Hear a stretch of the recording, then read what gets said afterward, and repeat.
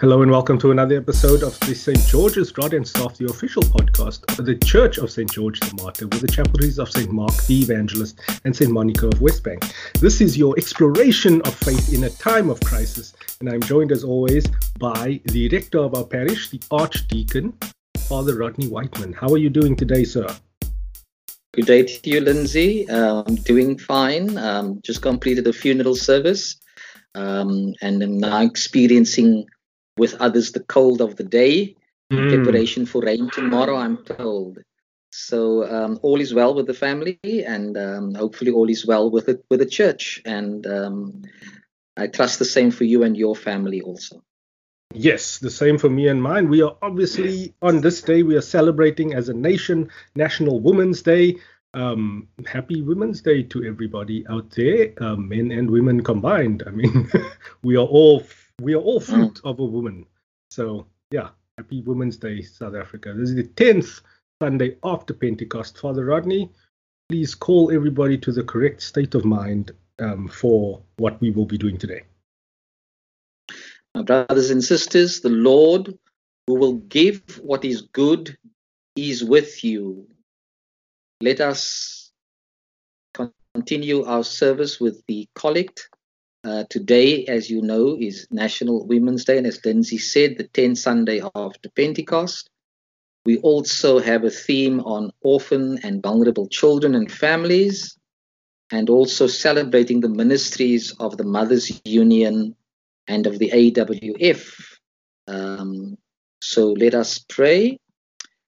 God of awesome wonder, bless us with bold faith and belief, even in the darkness of the night and the assault of life's storms, that we may be messengers of your peace and justice. In the name of the one whom winds and waves obey, and who lives and reigns with you and the Holy Spirit, one God, now and forever. Amen. Amen. Father Rodney, I just want to focus in on this penitential sentence. It goes, surely his salvation is at hand for those who fear him. And in Paul's letter to the Romans, he speaks about how the law of, if you confess that Jesus is Lord and believe that God raised him from death, you will be saved. So Father Rodney, he goes on to obviously undo all of the wonderful argument we had last week, where he singled out the nation of the Hebrews. And he says that right. All are the same, and as long as you confess that Jesus is Lord and believe that God raised him from the dead, that you will be on the path of salvation. So as a person like me, well, in your view, am I on the path to salvation? Because I don't confess those things. Okay. I think that Paul offers a way to embrace the reality that humanity, and particularly cries out for salvation. We have come through over 300 years of apartheid, and over 300 years the oppressed have cried for salvation from this evil of apartheid. We, in our struggle against apartheid, we have associated our experience with that of the people in Egypt during those 400 years of slavery. And they cried out for liberation. So salvation is the cry of the human soul, of the human heart. And we can sort of tally that down into our human experiences. The word help me, which Paul also brings up, where he says that everyone who calls out to the Lord for help will be saved. So we know how frequently in our human experiences, whether at home or in work or at play, there's always this sense that we can't do it on our own when we get to a particular point in that experience. that we cry out for help. Now, is help then associated with salvation?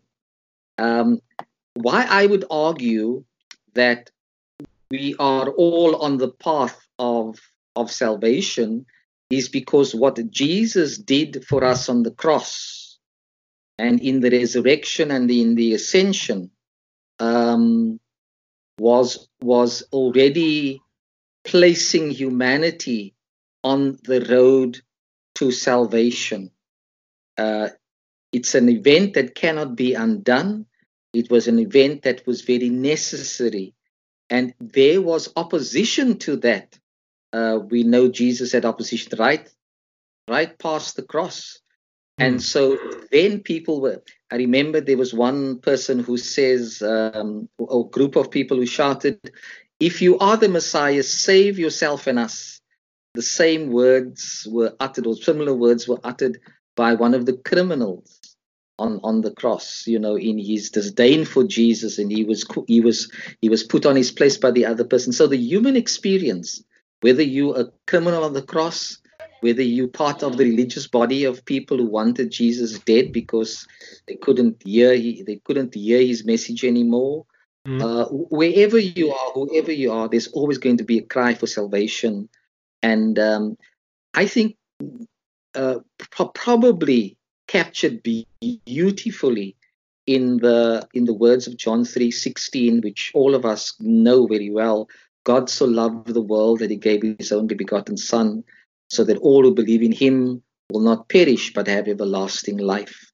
So we are all seeking salvation. There is never a time when we are not seeking salvation. What Paul is doing is saying, what then how then do we achieve it? Now, I would want to argue, and I did that in my sermon as well, which can be followed on the Facebook, when he said these words, the word is near you. And what was that word that was near you?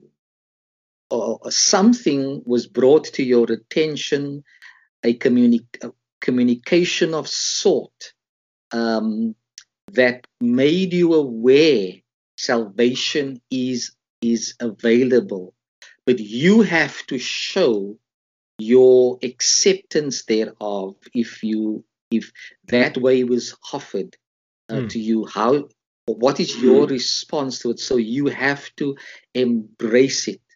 And so if the word is near you and on your lips, then once you've heard the word and have grappled with its intention and its message and its meaning, you have a choice of one of two things. One, you can accept it by faith, you can and then, or you can reject it. What God's message in verse 8, God's message is near you, on your lips and in your heart, because that message has been preached. It's been proclaimed. The good news of salvation has been proclaimed as the gospel teaches us. But what it would lead us to, again, as John 3:16 says, is this energy of faith, confession and belief. Now, what are we to confess? The message of God leads us to confess that Jesus is Lord. That's the confession. So why, therefore, is it important that the gospel leads us to a confession about the lordship of Jesus? Now, here is the controversy. John 14, Thomas says to Jesus, "We don't know where you are going." Then he says, "How can we know the way?" And so Jesus says, without arguing with him or putting him down, Jesus says, "I am the way, the truth, and the life." Then this controversial part of the text, "No one goes to the Father except by me." Now, is there therefore the only road to the Father, to the haven of the saved? Is it only through Jesus? can anyone or anything else get us to the haven of salvation, which is where the Father is, the Father who has who is a big mansion with many rooms, and where Jesus is preparing a place. Has anybody else offered that same kind of message of hope? Why is Jesus proclaimed as Lord? Because he overcomes that which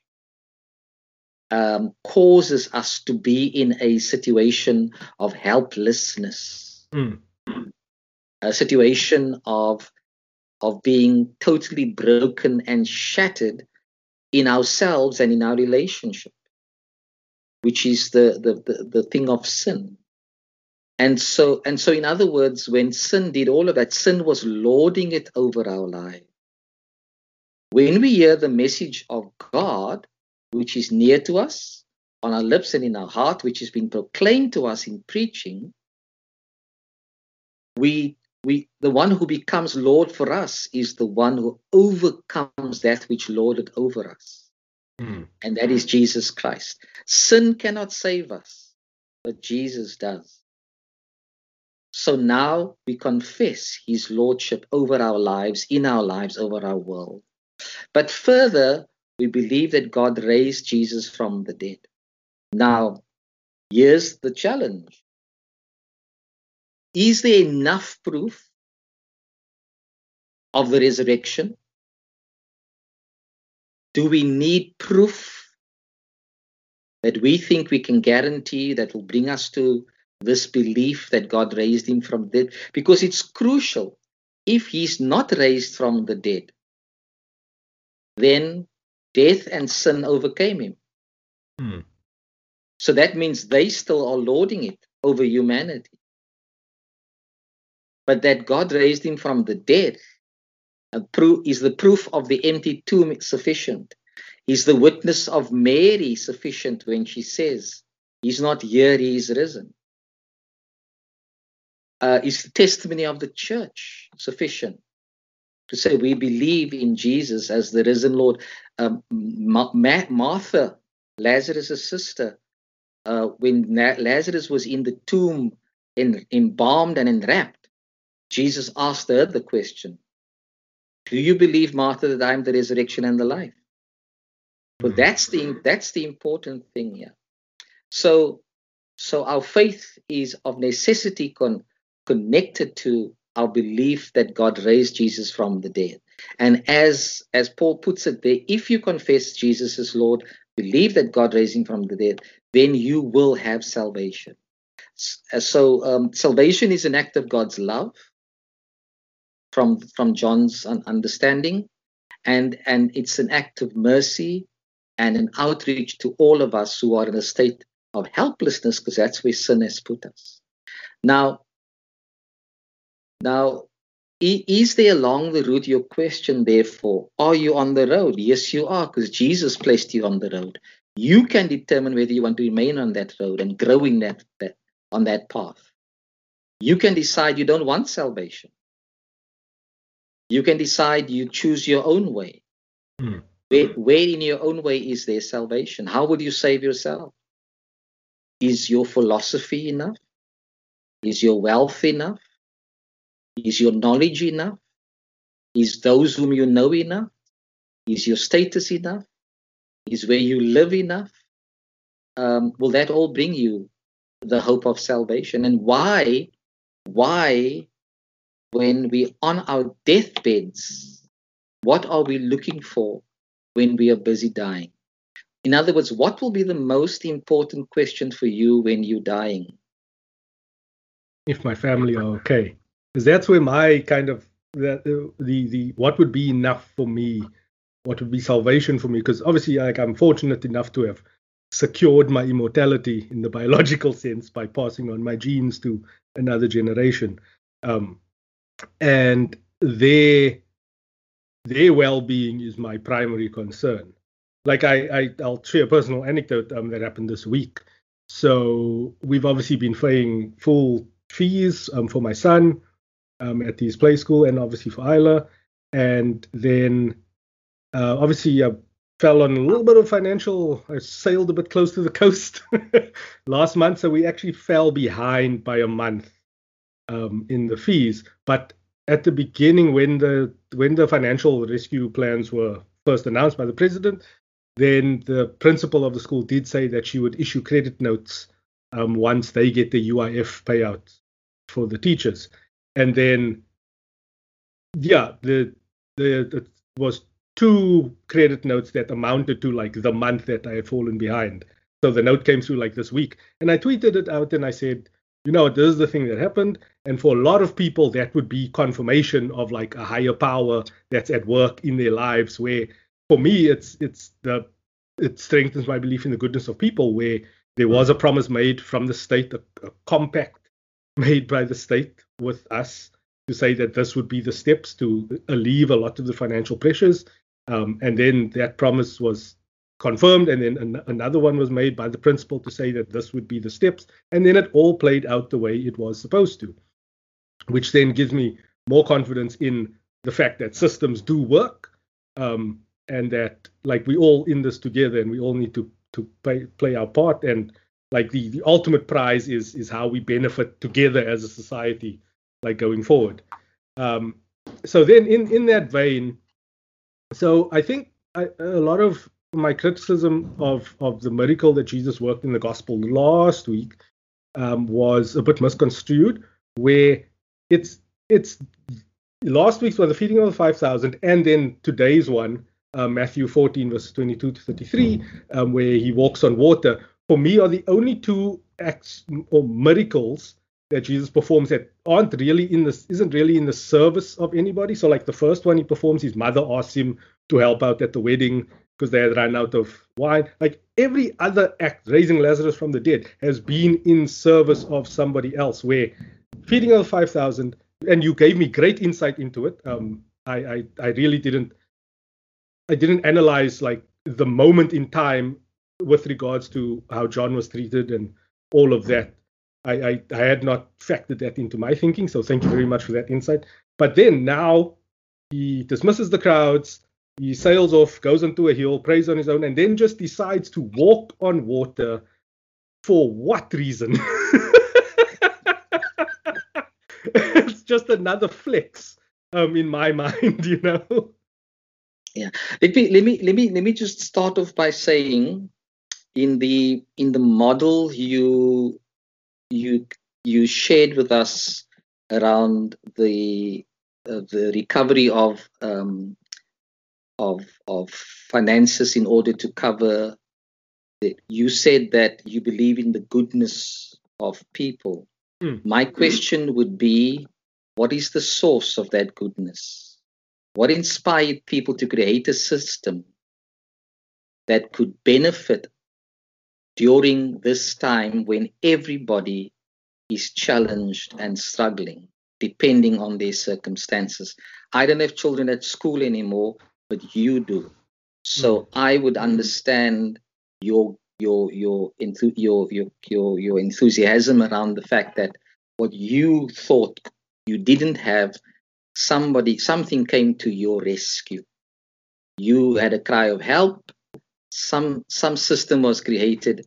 So I would say, so what would have been the source of the goodness of people to sit down and say, how do we address this cry for help?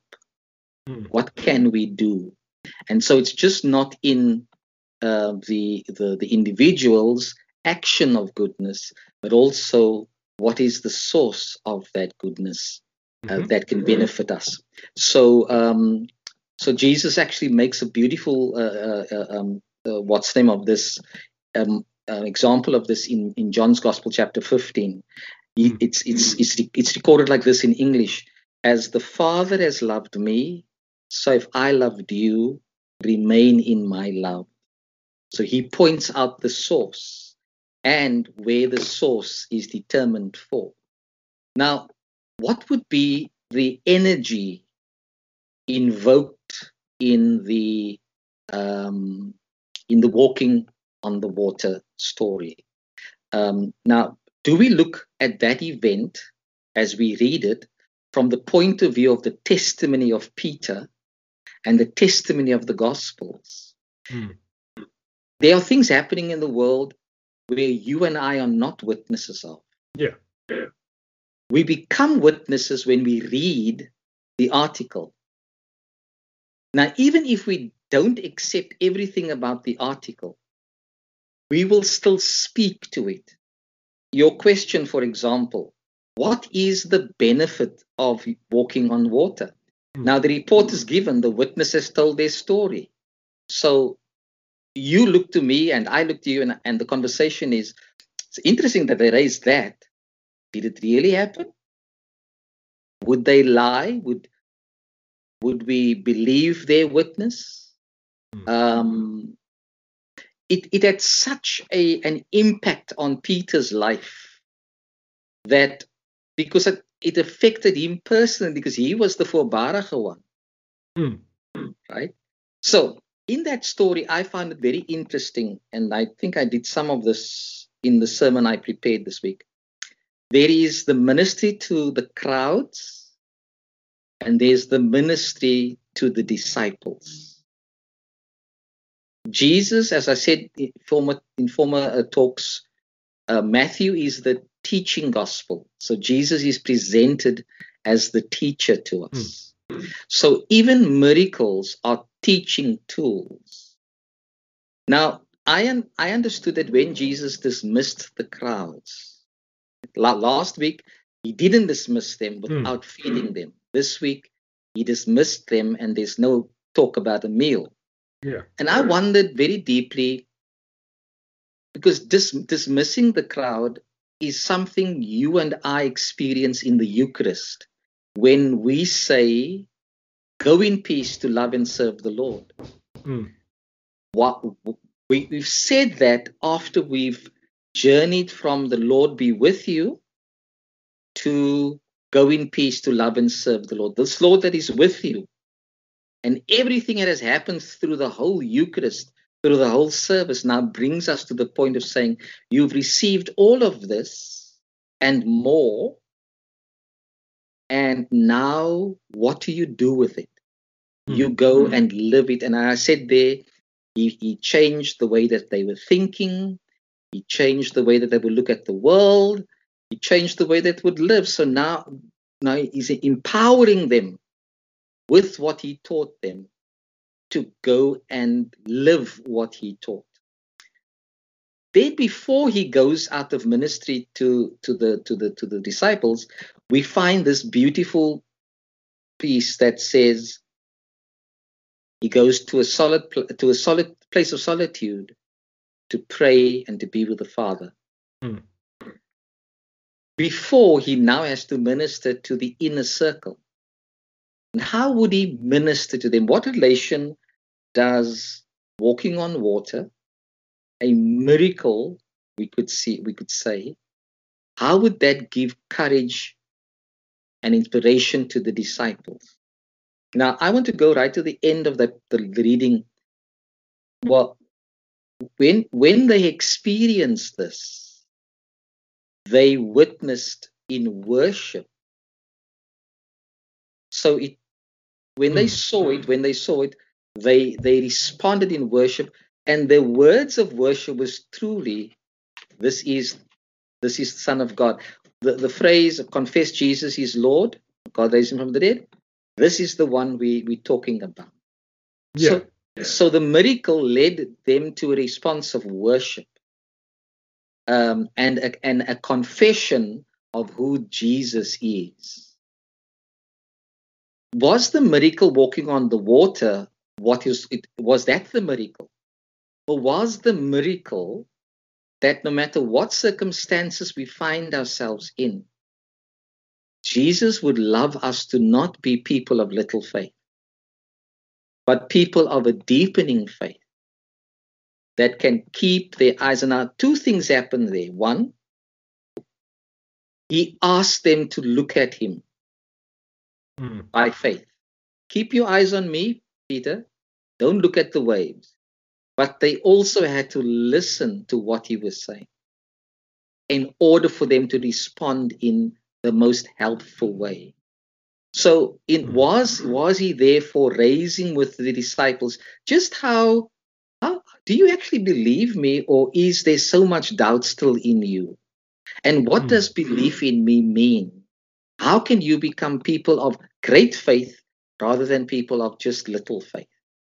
And so the action of walking on the water was not about walking on the water, but about who Jesus is and what he asks us to do in response to him. Fix your eyes on me, because Jesus at all times transcends every context. So a liquid thing such as water, even there, is able to be above. He's able to control. He's the Lord of not just human experience and human life, but of all of creation. And so it was again helping the disciples to discover where they are in their journey of faith to him. Was it therefore caught up in miracles? No. Keep your eyes on Jesus and listen obediently to him, so that you can grow in a depth of faith and your worship becomes far more authentic and God-focused. So that would be my response to what you were saying. Okay, so there's a lovely duality that's happening between these two readings, where in Romans chapter 10, verses 5 to 15, verse 5 starts with Moses wrote this about being put right with God by obeying the law. Whoever obeys the commands of the law will live. But the scripture says this about being put right with God through faith is this: you are not to ask yourself who will go up to heaven, nor to ask who will go down to the world below. So that's why I actually asked you right at the beginning whether I'm on the path to just to like test that idea a little bit. Okay. And then it's amazing to me again that Moses, who preached the law, he parted the waters, where Jesus, who is kind of the gateway and the embodiment of the law, walked on the water. Yes. I love those sorts of interplays. And then there's also like you know the idea that Joseph was a prototype for Jesus. Are you familiar with that? So I'm familiar with that. Yeah. So like Moses was a prototype for Jesus. Yeah. Yeah. So I like how these two stories are like juxtaposed, where the one is saying that you should just obey the law and not question anything about it. You should just be firm in the faith. So I kind of lean more to that sort of thing. So like you should just be a good person, because that's what being good is all about, is like being a good person to other people, and not worry about like all the other things about whether you're praying enough, or whether you're giving enough of like your tithings, or like all those other like ancillary things that a lot of like the tradition of faith has ingrained in us, that like these are the footsteps to eternal salvation. Do you have any thoughts about that, how the tradition has kind of overpowered what the sentiment is? Well, I mean, if you go to your example about just being good, now if I use that same formula, being good, in being clean, I'm going to need something in order to be clean, because sweatiness and dust will cling to the body even if I'm in bed, and I will need to get rid of the smells that will come out of there. So to be clean, I need to be washed. What do I need to be good? What helps me to be good to others, if that's the sentiment I'm wanting to embrace? And so we have in the Moses context the law, which comes from God, that enables us, if we do obey it, then we are able to be placed in a position of faith, a faith relationship with God. And the same with Jesus. To be people of great faith, we are to focus on him who embodies the law correctly. So you can actually see why the Old Testament cannot be divided from the New Testament. Mm. That the old points to the new, Yeah. and so the tradition of the old is being made new in the person of our Lord Jesus Christ, which shows the consistency of God's revelation to us. A little bit enough for us to try and chew on for more than a lifetime, because we're not going to be able even to complete understanding the Bible in a lifetime. So I do think, again, it goes back to my sense of this. Are these scriptures pointing us back to the source? Mm. The law was to give life if we obeyed it. It was to put us into a right relationship with God and with one another. Because slaves under the law of oppression would not have known. They were slaves.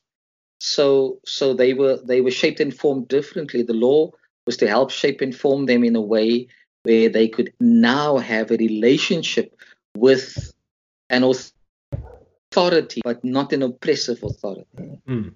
where they can view one another equally, and there's respect for each other, starting in the home. The first commandment to share with others, in our relationship with others, to love others, was to respect your mother and your father, to honor them. So that's where it's at. So Jesus comes and embodies all of that. And so Peter, keep your eyes on me. Peter, I am the source of helping you to become a person of great faith. So we experience the value, the eternal and mystical value of the tradition passed down in the person of Jesus, now refreshing and bringing meaning and deeper meaning for us to live our lives in an authentic way, never forgetting that without him, our reservoirs will run shallow. So prayer, for example, and worship, the crowds following Jesus, was a way of having their reservoirs filled up again. So Jesus does say to us in the same Gospel of Matthew, come to me, all who labor and are heavy laden, and I will refresh you. Take my yoke upon you and learn from me. For my yoke is easy and my burden is light. My teaching can resource your life. He is the source for your life. I don't know. And that's why. Go ahead, go on.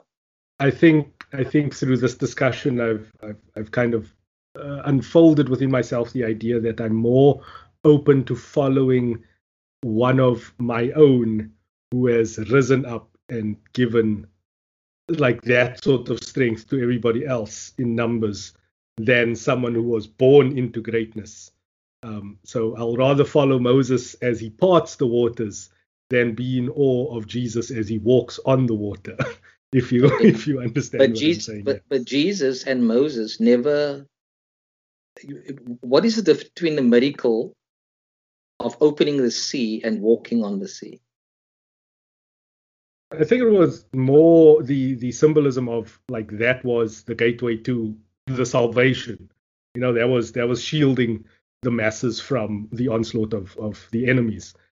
Where I still am of the belief that the miracle of walking on water was more Jesus affirming his magnitude than it being of any other service. You know, it was to convince those who still doubted. He knew obviously that there were among the 12 there were those who still doubted him, and then like just showing them that like I'm this guy, like I can do what no one else can. Yeah. Well, the same God who instructed the opening of the sea teaches us in the opening of the sea that we were not ready to walk on water then. We needed solid ground because of our sense of lostness. What is Jesus' miracle teaching us? That we can transcend even the wind, even the waves, even the liquidity of water, and the liquidity of a situation that we perhaps find ourselves really messed up in. If we keep ourselves focused on him, he is able to transcend the water. So his greatness is shown above that of Moses. Moses could only part the sea on the instructions, where he could transcend the power of that sea. And so if our eyes are focused on him, the people, Moses parted the water from what side? From the crossing over to the other side. He hadn't yet gone through the sea. Yeah. Jesus now walks on the sea. So Moses is pointing to Jesus. He is telling us who is really Lord from even the perspective of the Old Testament. So, but again, if you do the comparative study between Moses and Jesus, they'll, both of them were born into a very peculiar situation of oppression. Both of them come from very poor families. Moses, however, tasted of the good life in Pharaoh's castle and was educated in that way.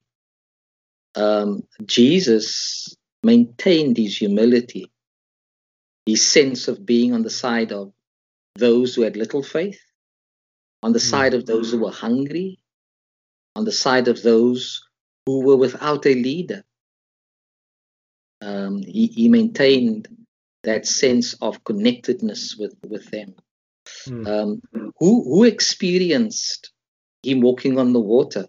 Not the princes and the kings and the princesses of the world, but ordinary fishermen in a little boat that was rocked in a lake by winds and waves.